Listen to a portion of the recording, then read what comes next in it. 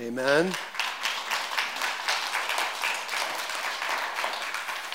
And again, there are many others who have gone before us, and we want to honor the lives of those who walked by faith before us. Amen? Amen. So thank you for that, and I appreciate y'all. Well, you can open up your app, your Bible, your phone, whatever you have. Hey, your actual paper Bible.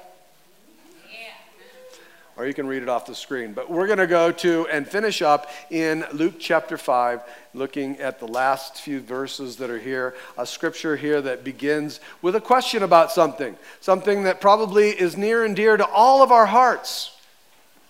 Something that we just long for and look forward to. And we're so glad these questions got asked, because I've always wanted to find out more about fasting. Now, let me just say this. Fasting, you can certainly give up a whole bunch of things, but fasting is food. All right? I mean, fasting is food. It's food that we give up for a certain period of time for a purpose. Oftentimes in the scriptures, we see that fasting came and people would fast for the purpose of mourning. It was a sign of mourning in their lives. Fasting was a time when people would begin to take a deeper look at their spiritual life. It was the opportunity to commune in a deeper way with God. It was a time for people to feast on God's word rather than the simple pleasures of life. There were many different purposes for fasting. And when a Christian fasts, as Christians in the New Testament, when we fast, it should be this attitude that I would rather have God. I would rather have the life giver than I want my daily portion of food. And that's what this whole seeking of fasting is all about. Now, fasting scripturally started back in Leviticus, way back in the Torah, in the law, is where we see the very beginning. And fasting was called for by God. It was called on the Day of Atonement. And on the Day of Atonement, the Israelites were to honor God by mourning over their sins, and they did that by fasting. And the people in the ESV, it says that they were to afflict themselves. And again, that meant fasting. But let's face it, fasting sure does feel like an affliction, doesn't it? It's a sacrifice in the body, a sacrifice to us, and it is tough. And so there would be this time of fasting on the Day of Atonement, and the priests would take the sacrifices and they would shed the blood of the sacrifices for the forgiveness of sin. And that was on the very brief overlay of the Day of Atonement. And Moses, he did this. This is Moses. He did what the Lord had commanded. But you know that is the only day scripturally that God commands a fast. It's the only God commanded fast in the scriptures. Well, the Pharisees did what the Pharisees do. The Pharisees took this God-ordained special day that God had called this ordained fast to be held on, and they thought, well, you know what? If God wants us to fast once a year, we can be really, really pleasing to God if we fast twice a week. Oh, yeah. And so that was their practice. They required the Jews, they required fasting twice a week. So every Monday and every Thursday was fast day. That's the days they would fast. Now that was, again, those were the Pharisees' requirements. That is not biblically God's requirements. Okay, that was just their way, the Pharisees' way for being able to look holy, to look spiritual, to look, sacrificial, to look sanctified. This was their way to look holier than the other people around them. And again, I love what Jesus said in response to that attitude towards fasting. This is what Jesus said in Matthew chapter 6, in verses 16 through 18. He said, and when you fast, now again, he does expect us to fast, but this is a fast that doesn't come at an appointed time because you're demanded to. This is a fast that you will, and we'll talk about in a moment, but you'll have a certain purpose for that. And when you fast, Do not look gloomy like the hypocrites. Who do you think he's talking about right there? Yeah, all these gloomy, disfigured faces. And he says, for they disfigure their faces in their fasting, that it may be seen by others. Truly, I say to you, they have received their reward. Fasting apart from the reward of God is starvation. I mean, it really serves no other purpose than that. But when you fast, anoint your head and wash your face, that your fasting may not be seen by others, but by your Father who is in secret. And your Father who sees in secret will reward you. So New Testament fasting is by choice. And it's done for different reasons than what it was called for in Leviticus. Now, we fast because I want to draw deeper into God. I want to draw closer to God. I want a breakthrough of understanding in my life. I want to get rid of some of these worldly things so that I can focus myself onto the spiritual things. And when I get hungry, that means it's just a reminder that I might focus myself on those spiritual things. Because I want to come closer to you, God. So in the New Testament, it's completely different. And now what happens is that in this place where the Pharisees were fasting, and Jesus and his disciples, they were eating and drinking. There's like, wait a minute. This is not the same. And again, understand that Jesus was not teaching his disciples to break God's law. He was teaching the disciples not to give in to man's customs and traditions that are man-made, not God-given.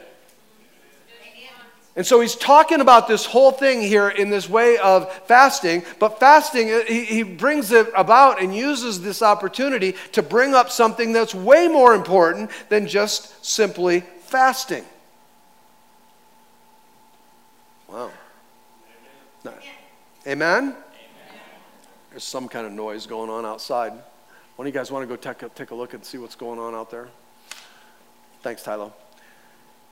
What God does in this is he takes this opportunity when they bring up this question of fasting, and it's amazing. Isn't it amazing how Jesus has a way of changing conversations to bring about something that's way more important and much deeper? So Jesus takes these questions about fasting and he uses it as an opportunity to teach on the kingdom of God. And so, and I want to take a look at this is what he's doing here. He's taking this, and I wanted to set that up because this is what he's doing in Luke chapter 5. This is not about fasting. This is Jesus using this opportunity to talk about the kingdom of God. And listen to what he says in verses 33 through 39. And they said to him, the disciples of John fast often and pray and offer prayers, and so do the disciples of the Pharisees. But yours eat and drink. And Jesus said to them, can you make wedding guests fast while the bridegroom is with them? The days will come when the bridegroom is taken away from them, and then they will fast in those days. And then he goes on and he tells them a parable. No one tears a piece from a new garment and puts it on an old garment. If he does, he will tear the new, and the piece from the new will not match the old. And no one puts new one. And again, so he tells them this thing about sewing, and he's like, I wonder if he went, maybe they won't understand that. Let me find an illustration that they'll definitely all understand. And so he says this, and no one, if you didn't understand that one, you'll get this one. And no one puts new wine into old wineskins. If he does, the new wine will burst the skin, and it will be spilled, and the skins will be destroyed. But new wine must be put into fresh wineskins. And no one, after drinking old wine, desires new, for he says the old is good. Let's pray. Lord, in the name of Jesus, we come to you and thank you, God, for your word. I thank you for the power of your word, the life of your word. I thank you, Lord God, for the lasting, anointed power of your word in our lives. And I pray today, Lord, that you would open up the deaf ear, that you would, Lord God, allow us to see what it is that you're desiring us to see. Let there be, Father God, a freedom today in this place to receive with our heart, to understand with our mind, to, Father God, be renewed in our spirit from the power of your word. I thank you, Lord, that there is life in your word, for it's living and it's active. Let it be that in us today. In Jesus' name we pray. Amen?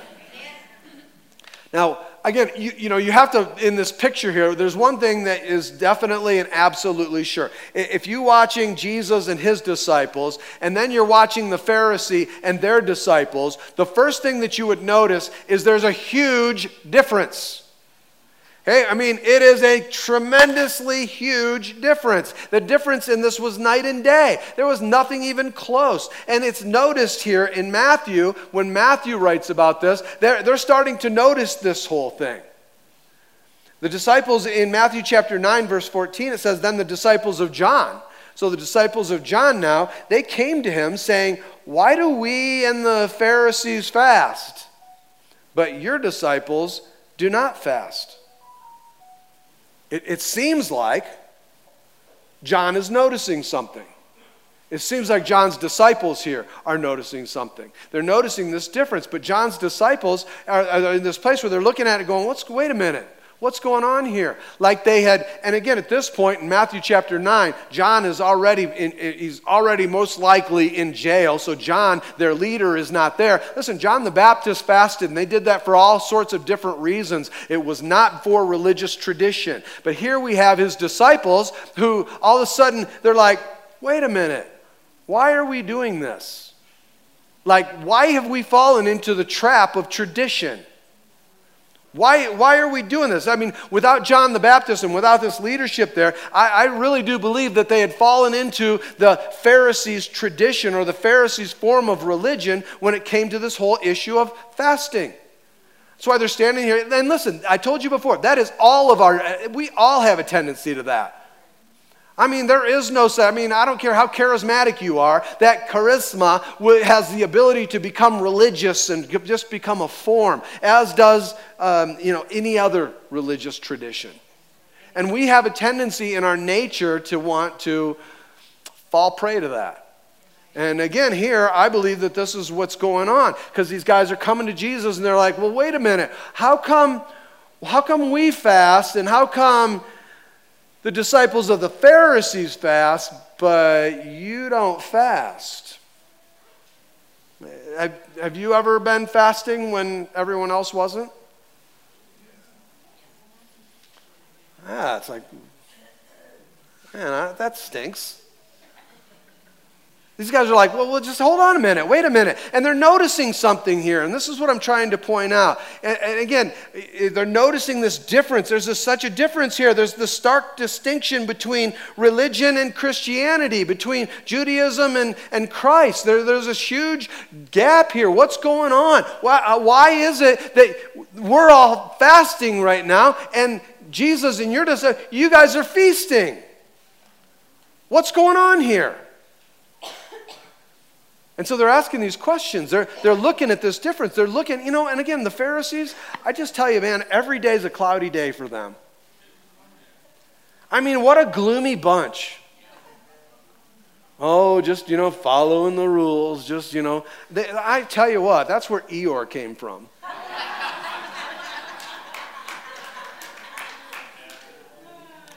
Honestly, I mean, there wasn't any joy at all in that. Honestly, they put themselves in a position to cover themselves with this religious veil, but it really was veiled paranoia. They were paranoid. They weren't going to be good enough. They weren't going to be a lot strong enough. They weren't going to do the right things, so God wouldn't accept them. I mean, it was this place where they were being governed by fear, a fear that they weren't good enough, a fear that they didn't do enough, that they didn't work hard enough, and therefore wouldn't be accepted by God. And so there's this group over here, and then over here you got Jesus and his disciples, and they're just enjoying life. They're enjoying each other's company. They're enjoying the party that they're at. They're enjoying the food. They're enjoying the drink. They're enjoying life. They're enjoying everything that God had provided through Levi that was being offered at this feast. Jesus and his disciples were at peace. Come on, they were at peace. You know why? Because they were in the presence of the one who brought the freedom from sin. They were in the presence of the one who had the opportunity to bring forgiveness. Amen. They were enjoying the freedom from man's traditions. They were enjoying the freedom from this Pharisaical tradition of fasting here. And then there's this whole thing that starts to take shape as Jesus comes into this world and Jesus begins to forgive sin. I mean, we just read through that. Jesus forgives sin. Jesus heals the sick. Jesus delivers the demonic. Jesus is the one who's moving and standing against all of these Jewish traditions. And he's in the midst of all of this. He is revealing a new kingdom. A new kingdom that had come to the earth. You know, the question is this: why would anybody fast? Why would anybody fast when Jesus is present and celebrating himself? Well, they sure were, the Pharisees anyway. Church, right now, is that this is a time for celebrating. Do you realize we live in the age of celebrating? We have got so much to praise and to be thankful for. Look at what Jesus says here in verse 34.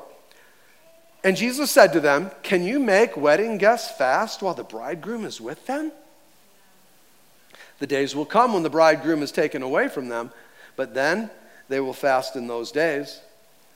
Now, you know, I thought about this, and as I'm reading this, I've been to a lot of weddings and been to quite a few. And, you know, one of the things that is almost always included in weddings is a time of feasting. Come on, how many of you, when you got invited to a wedding, you get invited to the reception, and you get this little card, and you're supposed to send the card back to them, and one of the things you have to do is check, what do you want, chicken, steak, or fish? Because we're feasting. Amen. So you check them all. Yep. Don't send me one, or that's what you're going to get back, because I'm going to come, I'm going to eat it all, I'm going to feast with you, because that's what we do at a wedding. Just like what they were probably doing here. They were at Levi's house still, or more than likely still there at Levi's house, and they were still in the middle of this feast, in the middle of this time, and they're in the house and they're eating. You know, and I don't know, I looked, I tried to find this, I don't know, you can look, and maybe if you can find this, you could let me know. I don't know what day it was that Levi's feast was taking place. But I have a strong feeling just in, you know, as I've gotten to grow and to know how the Lord just seems to always surprise me and work in wonderful ways. I would bet that feast was happening on a Monday or a Thursday. Oh, I just think God would, you know, let me show you. A day, yes, Monday and Thursday, the days that the Pharisees fasted. And so all these guys, you know, John's disciples and the Pharisee and their disciples were all fasting, and Jesus and his disciples are celebrating the gospel. Come on, they're celebrating the gospel. This is a picture of what it should be for those who are followers of Jesus Christ. This is a time that we should be celebrating. We should be in every circumstance and situation, we should be celebrating the gospel. We should be celebrating the fact that we have been set free from the bondage of sin. We have been set free from the overwhelming decay of the world. We have been set free from the freedom of the law. We have been set free, and we have been given the status as children of God. Amen.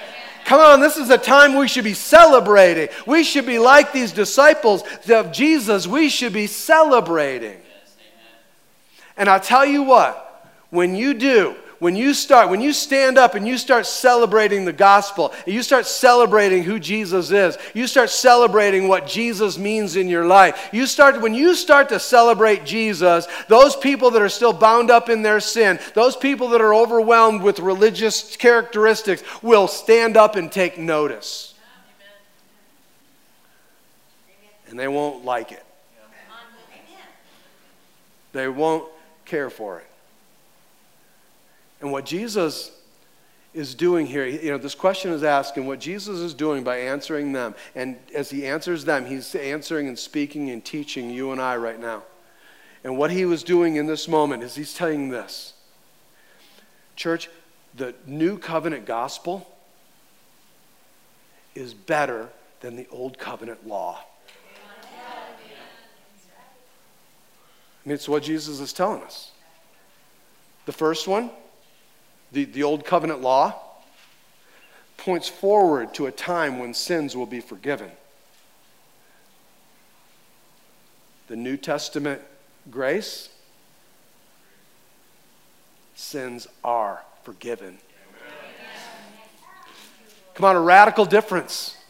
A radical difference. In the one we mourn over the sins that we cannot find forgiveness. In this one, the new covenant, we rejoice because now our sins are forgiven. And in this story, Jesus refers to himself as the bridegroom. That's what he calls himself. And again, it's an important metaphor. He is the bridegroom, and the church is the bride. And here the disciples are the wedding guests. And so this picture is this wedding reception where all these guests are there and all these guests are present. And it's an atmosphere of celebrating. It's an atmosphere of fellowship. It's an atmosphere where everyone's having this great time. Everyone's having a wonderful time and celebrating and partying. And, well, except for...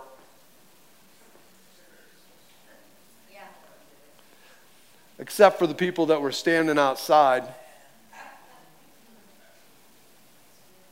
Except for the people that were pointing at those over there. Except for those who weren't really invited.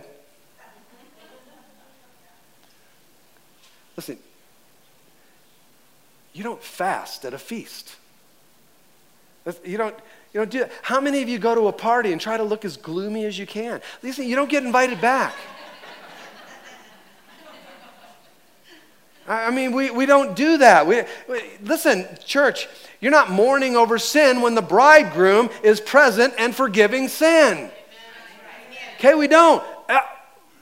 That is, unless your sins aren't being forgiven. Then we don't see the party. But church, Jesus is the mediator, and he is the mediator of a new covenant. It's a brand new covenant. In other words, Jesus, listen, he is the anointed Messiah. He is the one that Scripture declared all through the Old Testament would come, born of a virgin. And he's declared that. He is the anointed Messiah, the one who would come. And when Jesus comes, he would come. And what he brought with him is he brought a new kingdom with him. And he brought with him a new covenant that he brought with him. And it was a new kingdom and a new covenant that was purchased by his shed blood as his perfect life was lived and his death was given on the cross for you and for me. His death on the cross, church, paid the price for the sins of everybody who would be called to enter into this new covenant. In Hebrews chapter 9 and verse 15, it says this. It says, therefore he, talking about Jesus, he is the mediator of a new covenant, so that those who are called may receive the promised eternal inheritance, since a death has occurred that redeems them from the transgressions committed under the first covenant. Church, the bottom line with Jesus is that they were celebrating there, and the celebration was going on because the bridegroom, because Jesus himself was in their midst, and he brought with him the kingdom of God. He brought with him the new covenant. Amen. And fasting was definitely called and okay, and fasting was something in the past. But now Jesus was in their midst. Everything that the old covenant had pointed to was now standing in humanity in Christ Jesus himself. The fulfillment of every promise, everything that the old covenant pointed to was there in Jesus. Why would the worshipers continue to walk through these religious traditions or the practices of the old covenant when Jesus was now with them? It was Jesus. He was talking about how his grace and his presence removes all the needs for the sorrow, the mourning, everything that fasting symbolizes. It removed it all from those who were being redeemed, from those who were coming into his presence. And he said in verse 35 that there would come a time that when the bridegroom is taken away, that the bride will be sorrowful and mourn. And there was a time of weeping. There was a time when the bride wept, when Jesus Christ was crucified, when he was taken off that cross and placed in an empty tomb. And Jesus Christ, in this life, in his flesh, he died. And then Jesus Christ, though death could not hold him, the grave could not stop him, and he was resurrected. He came back from the dead. He arose from the ground. He rose to the grave. He was ascended back unto the Father in heaven. And then he poured out the Holy Spirit of grace for you and for me. And he poured the Spirit out. And he gave to you and I a heart of joy that is mixed with nothing else. Don't try to mix God's joy with something else, because that something else will spoil God's joy. Don't do it. Church, the bride's fasting days are over. The called fast, the required fast. Why? Because our sins are gone. Our sins have been forgiven. Jesus Christ fulfilled the Day of Atonement. He was the sacrifice who came, and he came in grace, and he came in righteousness, and eternal life is now ours. We receive that new life, and now we just wait for that day when glory calls us. But for now, Christ, our Savior, our faithful God, our faithful King, the holy bridegroom, he is with us. Where two or more are gathered, he said, there I am in the midst, and Jesus Christ is here, and he's here to provide. He's here to protect. He's here to comfort. He's here to forgive. He's here to save. He's here to deliver. He's here to be your Redeemer. And he came to redeem you by giving you a heart filled with pure, unadulterated joy. That's what he came to do for you and for me. And Jesus, he gives us this illustration, these illustrations about what he's talking about here. And in verse 36, he talks about this, how works and grace cannot go together. They can't. They don't. They won't. They're not supposed to. And we shouldn't try to make them. And that's what he's talking about here. In verse 36, he says this. He also told them a parable. No one, say that, no one. No one tears a piece from a new garment and puts it on an old garment. If he does, he will tear the new, and the piece from the new will not match the old. They're going to mess everything up. In verse 37, and no one puts new wine into old wineskins. If he does, the new wine will burst the skin and it will be spilled, and the skins will be destroyed. The new wine must be put into fresh wineskins.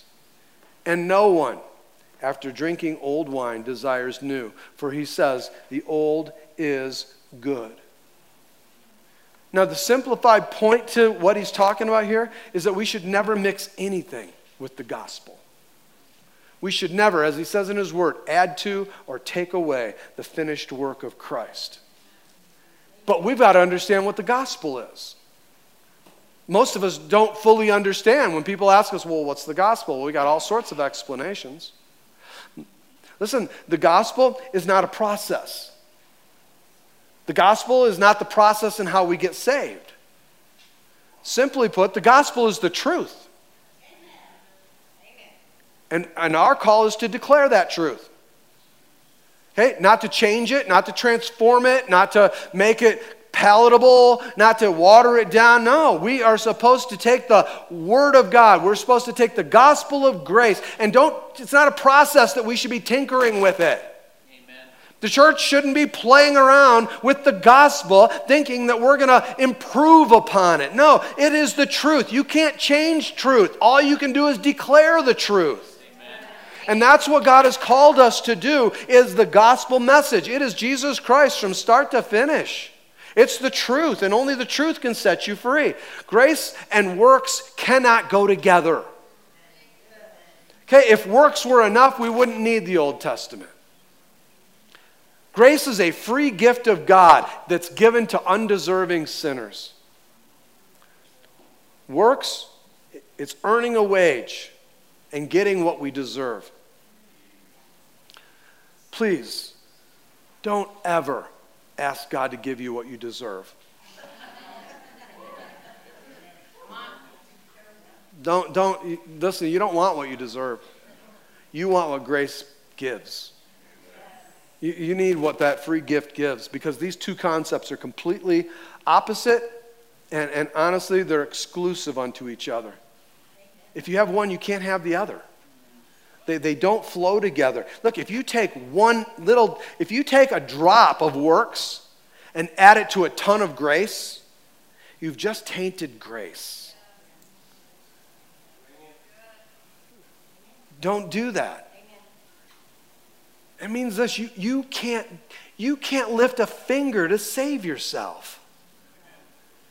You can't do it. We need to understand that. It doesn't matter what you do or what you don't do. It doesn't matter what you think or what you don't think. What matters is what faith has called you to believe and stand in. It's by grace and grace alone. You can't lift a finger to save yourself. So shame on us for trying. We are called to receive what God has done for us, because it is Christ and Christ alone who saves. He is the only way. There isn't many ways to heaven. There's one way, and it's through Jesus Christ our Lord. He is the only way, and He's the only one that can lead us back to the Father. It is only through Christ alone.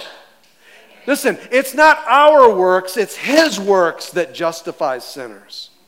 It's what Jesus has done for us. Now, you also can't mix the traditions of the old covenant with the grace of the new covenant, or the traditions of the old with the grace of the new. Doesn't mean, again, that there aren't places and points for all of that. There is. And it doesn't mean that every tradition is bad. There's a lot of apostolic traditions that the Scriptures declare that help people come to Christ, help people come to know Christ. So I'm not talking bad about all tradition. What I'm talking about is that we can't allow ourselves to mix the traditions of the old covenant with the grace of the new covenant. Because it's like sewing a patch from a brand new piece of cloth onto an old garment.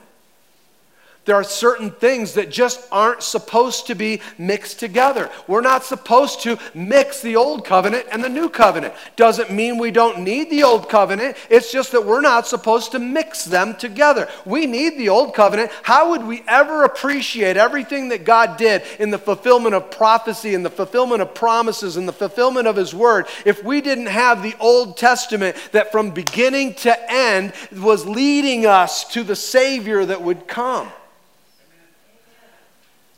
We need it, but we can't mix it. You can't mix law and grace. You can't mix Christ and the world.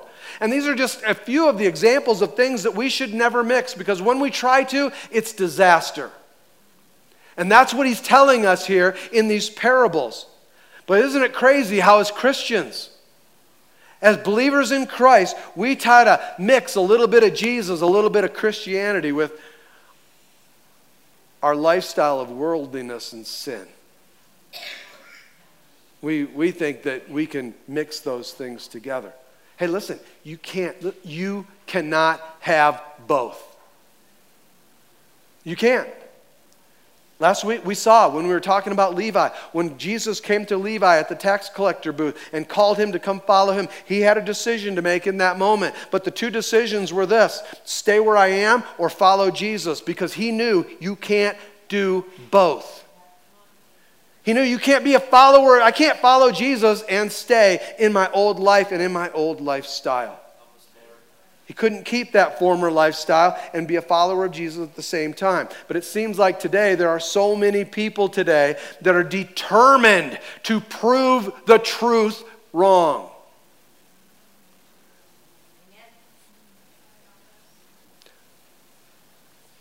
I'm just waiting for an amen there.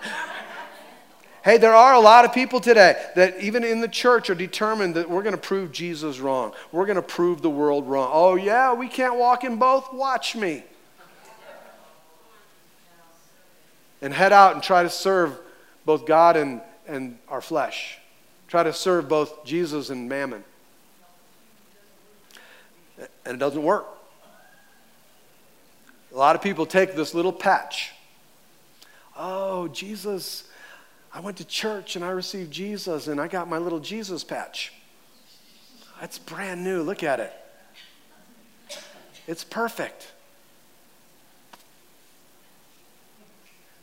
And we try to sew it onto our old life.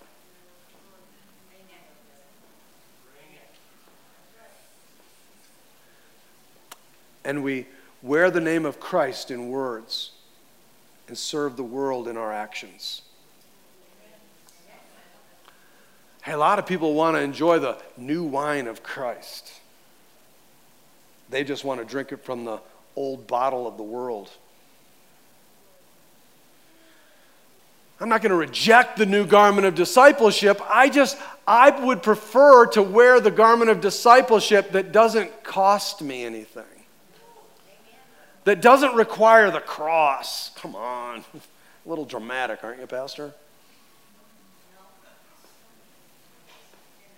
So they won't reject the new garment. We just don't want it to come with anything that's going to cost us. And so we try to sew that garment of discipleship, this little patch of discipleship on the old garments of worldly pleasures, covetousness, greed, love of the world. And we will find that one day what we've attempted something that we cannot do. And for many, sadly, we won't find out until we stand before the Lord one day, as Matthew 7 tells us. And he says, I don't even know you. Help us, Lord. I love you, church, and I don't want to see anybody in our fellowship end up with that kind of outcome. No, I don't want you to do that. Look, whether we look at this example of the new patch goes on, and what happens? The garment gets washed, and the new patch shrinks, and it tears the old garment apart, and the new patch doesn't have any value any longer. And whether we're looking at that illustration or whether we're looking at the one where we take this new wine, this wonderful, this beautiful new wine, and we place it into an old wineskin. And what happens is those old wineskins have no elasticity. They have no ability to bend. They have no flexibility. And so you put the old wine and it looks like it fits for a little while. Hey, look, it's good. What's he talking about? It doesn't fit. Until the wine starts to ferment. Listen, until the wine starts to get better. And when the wine starts to get better, that old wineskin can't handle it. And it bursts. And we see this happen in the church all the time. The wineskin bursts. And what happens? The wineskin's broken open and it's now completely of no value. It doesn't have any value. And the wine is spilled all over the ground. And now the wineskin looks at the wine and goes, I don't want you.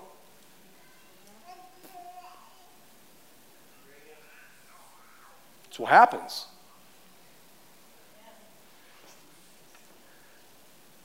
Understand the point of the parable here. You cannot mix the old and the new.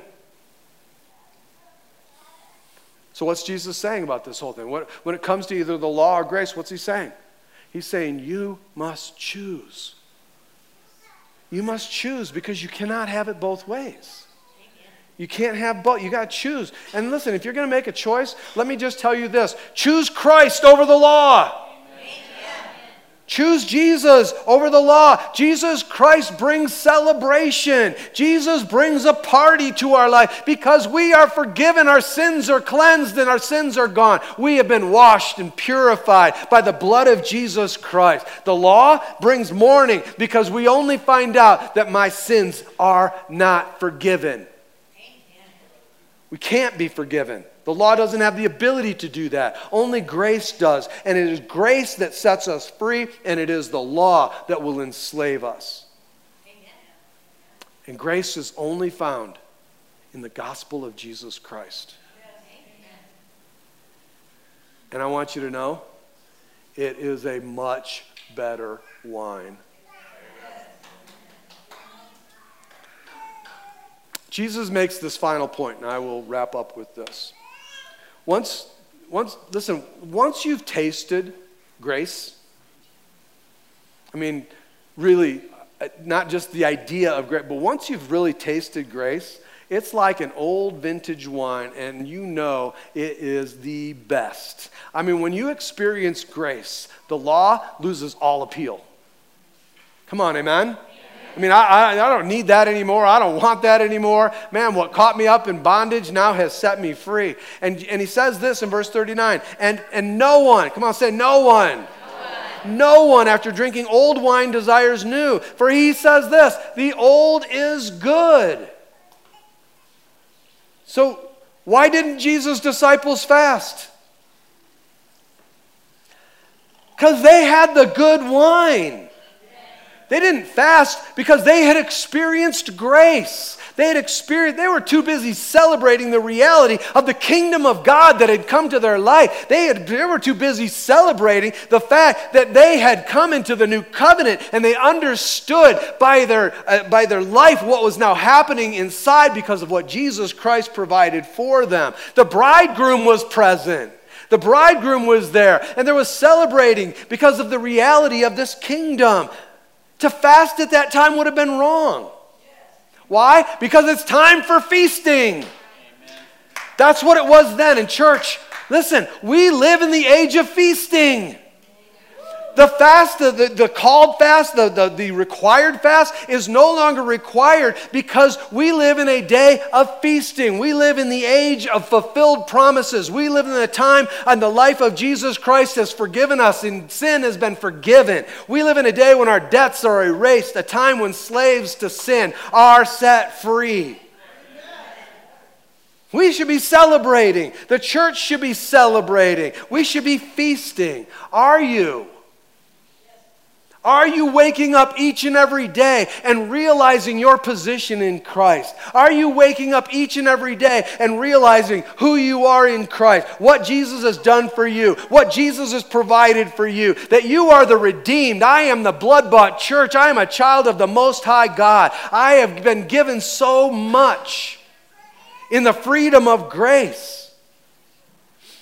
Are we celebrating that? Or have you just tried to sow Christ into your worldly lifestyle? If so, repent. Repent. And I know it's a turning away, but listen, it's a turning too. Just repent. Turn back to Christ.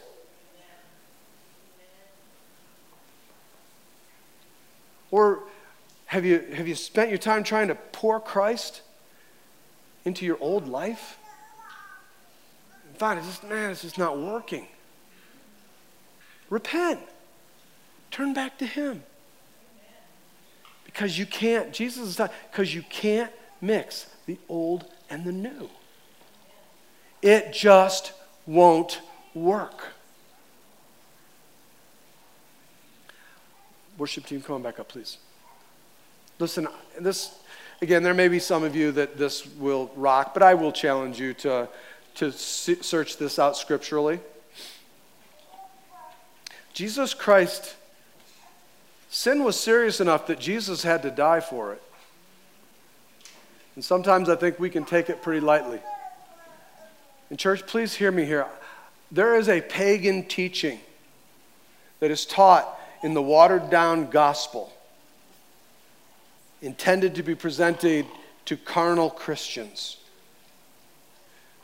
that teaches that if you accept Jesus Christ, that you can accept Jesus Christ into your life and yet never change. Let me just say this. Impossible. It is impossible. How can you be filled with God and not see change when before you were filled with the devil? How can we find the freedom from sin that once we were bound in sin and now I am free from sin and it not bring change? Church, it's not that way. Honestly, it's blasphemy to say that we can do that. It is absolutely unbiblical. It is not in the New Testament, nor is it in these teachings of Jesus. And I'm sorry if that offends you, but I'm also happy if that offends you. Because if you're believing that, then you should be offended. Better you be offended than the gospel be offended. Church, if you truly are born again by the Holy Spirit, you are a totally changed person. 2 Corinthians chapter 5, verse 17 says this. It says, therefore, if anyone, come on, say anyone. If anyone is in Christ, he is what? New creation. The old has passed away. Behold, what came? Come on, behold, the new has come. Church, in that place of salvation, the old is taken away. We are delivered from that, and we are brought into the glorious life that Jesus Christ purchased for us. The old is gone, the new is come. I am a new creation in Christ Jesus, my Lord. And that means that now He has filled me with the Holy Spirit, that the Holy Ghost has come upon me, and the Holy Spirit is here, and He comes to convict us in regards to sin and in regards to righteousness. Meaning, He comes to live, God comes to live in us and start the process of transformation. Oh yes, there's sanctification in this lifetime, but at salvation, we become a brand new creature in Christ. And that means, church, that our life is going to change. Well, how do I know? Listen, He tells us how to know. Look at the fruit. Look at the fruit. And I say this lovingly, okay? Because again, I do. I love you. But if you're not a changed person,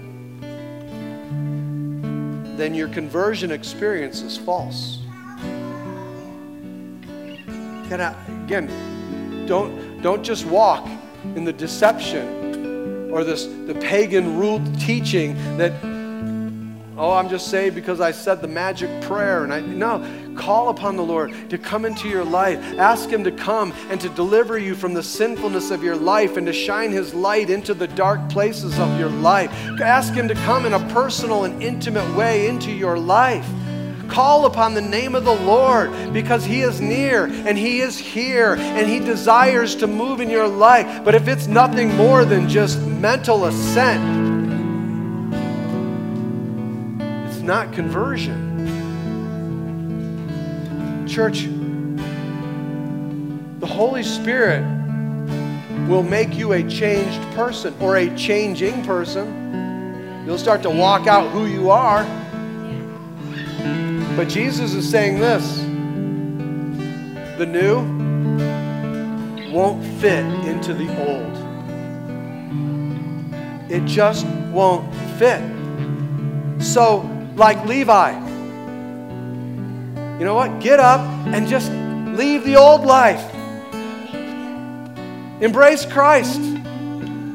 Because, church, it's time to party. Come on, it's time to party. This is what Jesus Christ has provided for us. The opportunity to party with Him in the grace and the glory of what He has done for us. Come on, let's pray. Lord, in the name of Jesus, we come and we thank you, God, that you are gracious and good. I thank you, God, that you're the one who provides in every way, in every shape, in every form, that you're the one who does what we can't do. So, Lord God, forgive us for continuing to try to do what we can't do while you have been in our presence the whole time.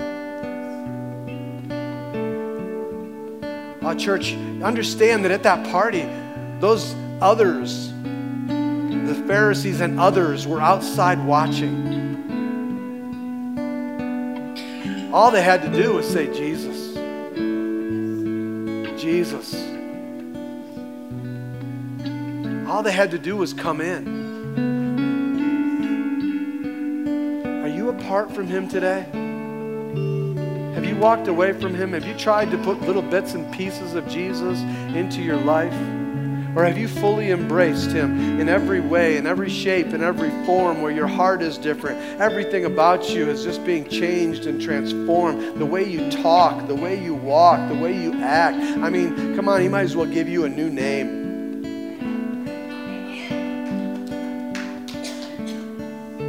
But church, it's what he does, not what you do. Lord, I pray that right now that this would be an intimate, personal moment for each person to have with you.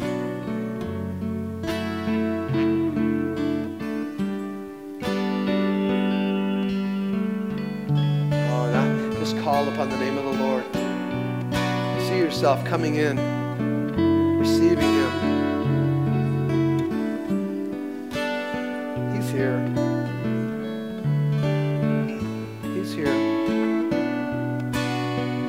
Reach out your hand and let Jesus draw you in. Come on, when you let grace touch your life, you'll never want anything other than grace. And when grace fills us, it begins to ferment. And it begins to be better and get better and get better and get better and get better and get better and get better and get better and get better and get better. We'll never get to the end of grace. Invite him in.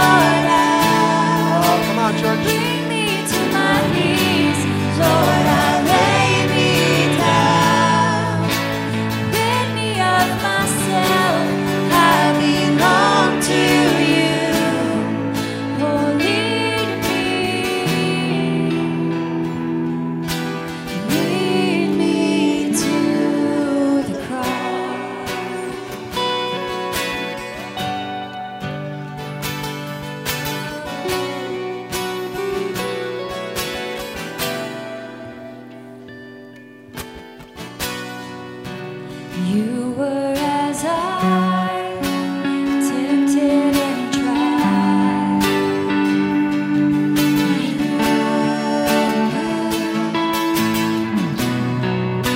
The Word became flesh, bore my sin and death. Now you're risen. Everything I once held dear, I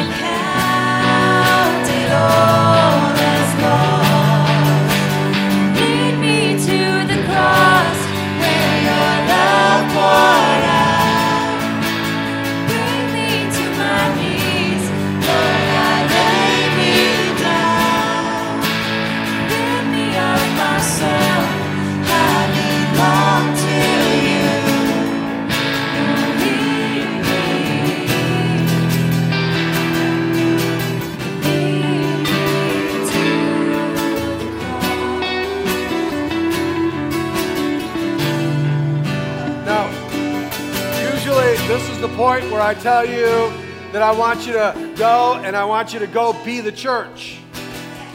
And today, let me tell you this. Go party.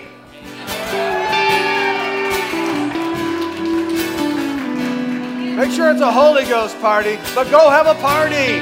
Go celebrate who you are. Celebrate what He's done. Go be the church. Go party. Have a great time at your life groups today. Make sure you get yourself plugged in. God bless you. Come on, let's sing this as we go.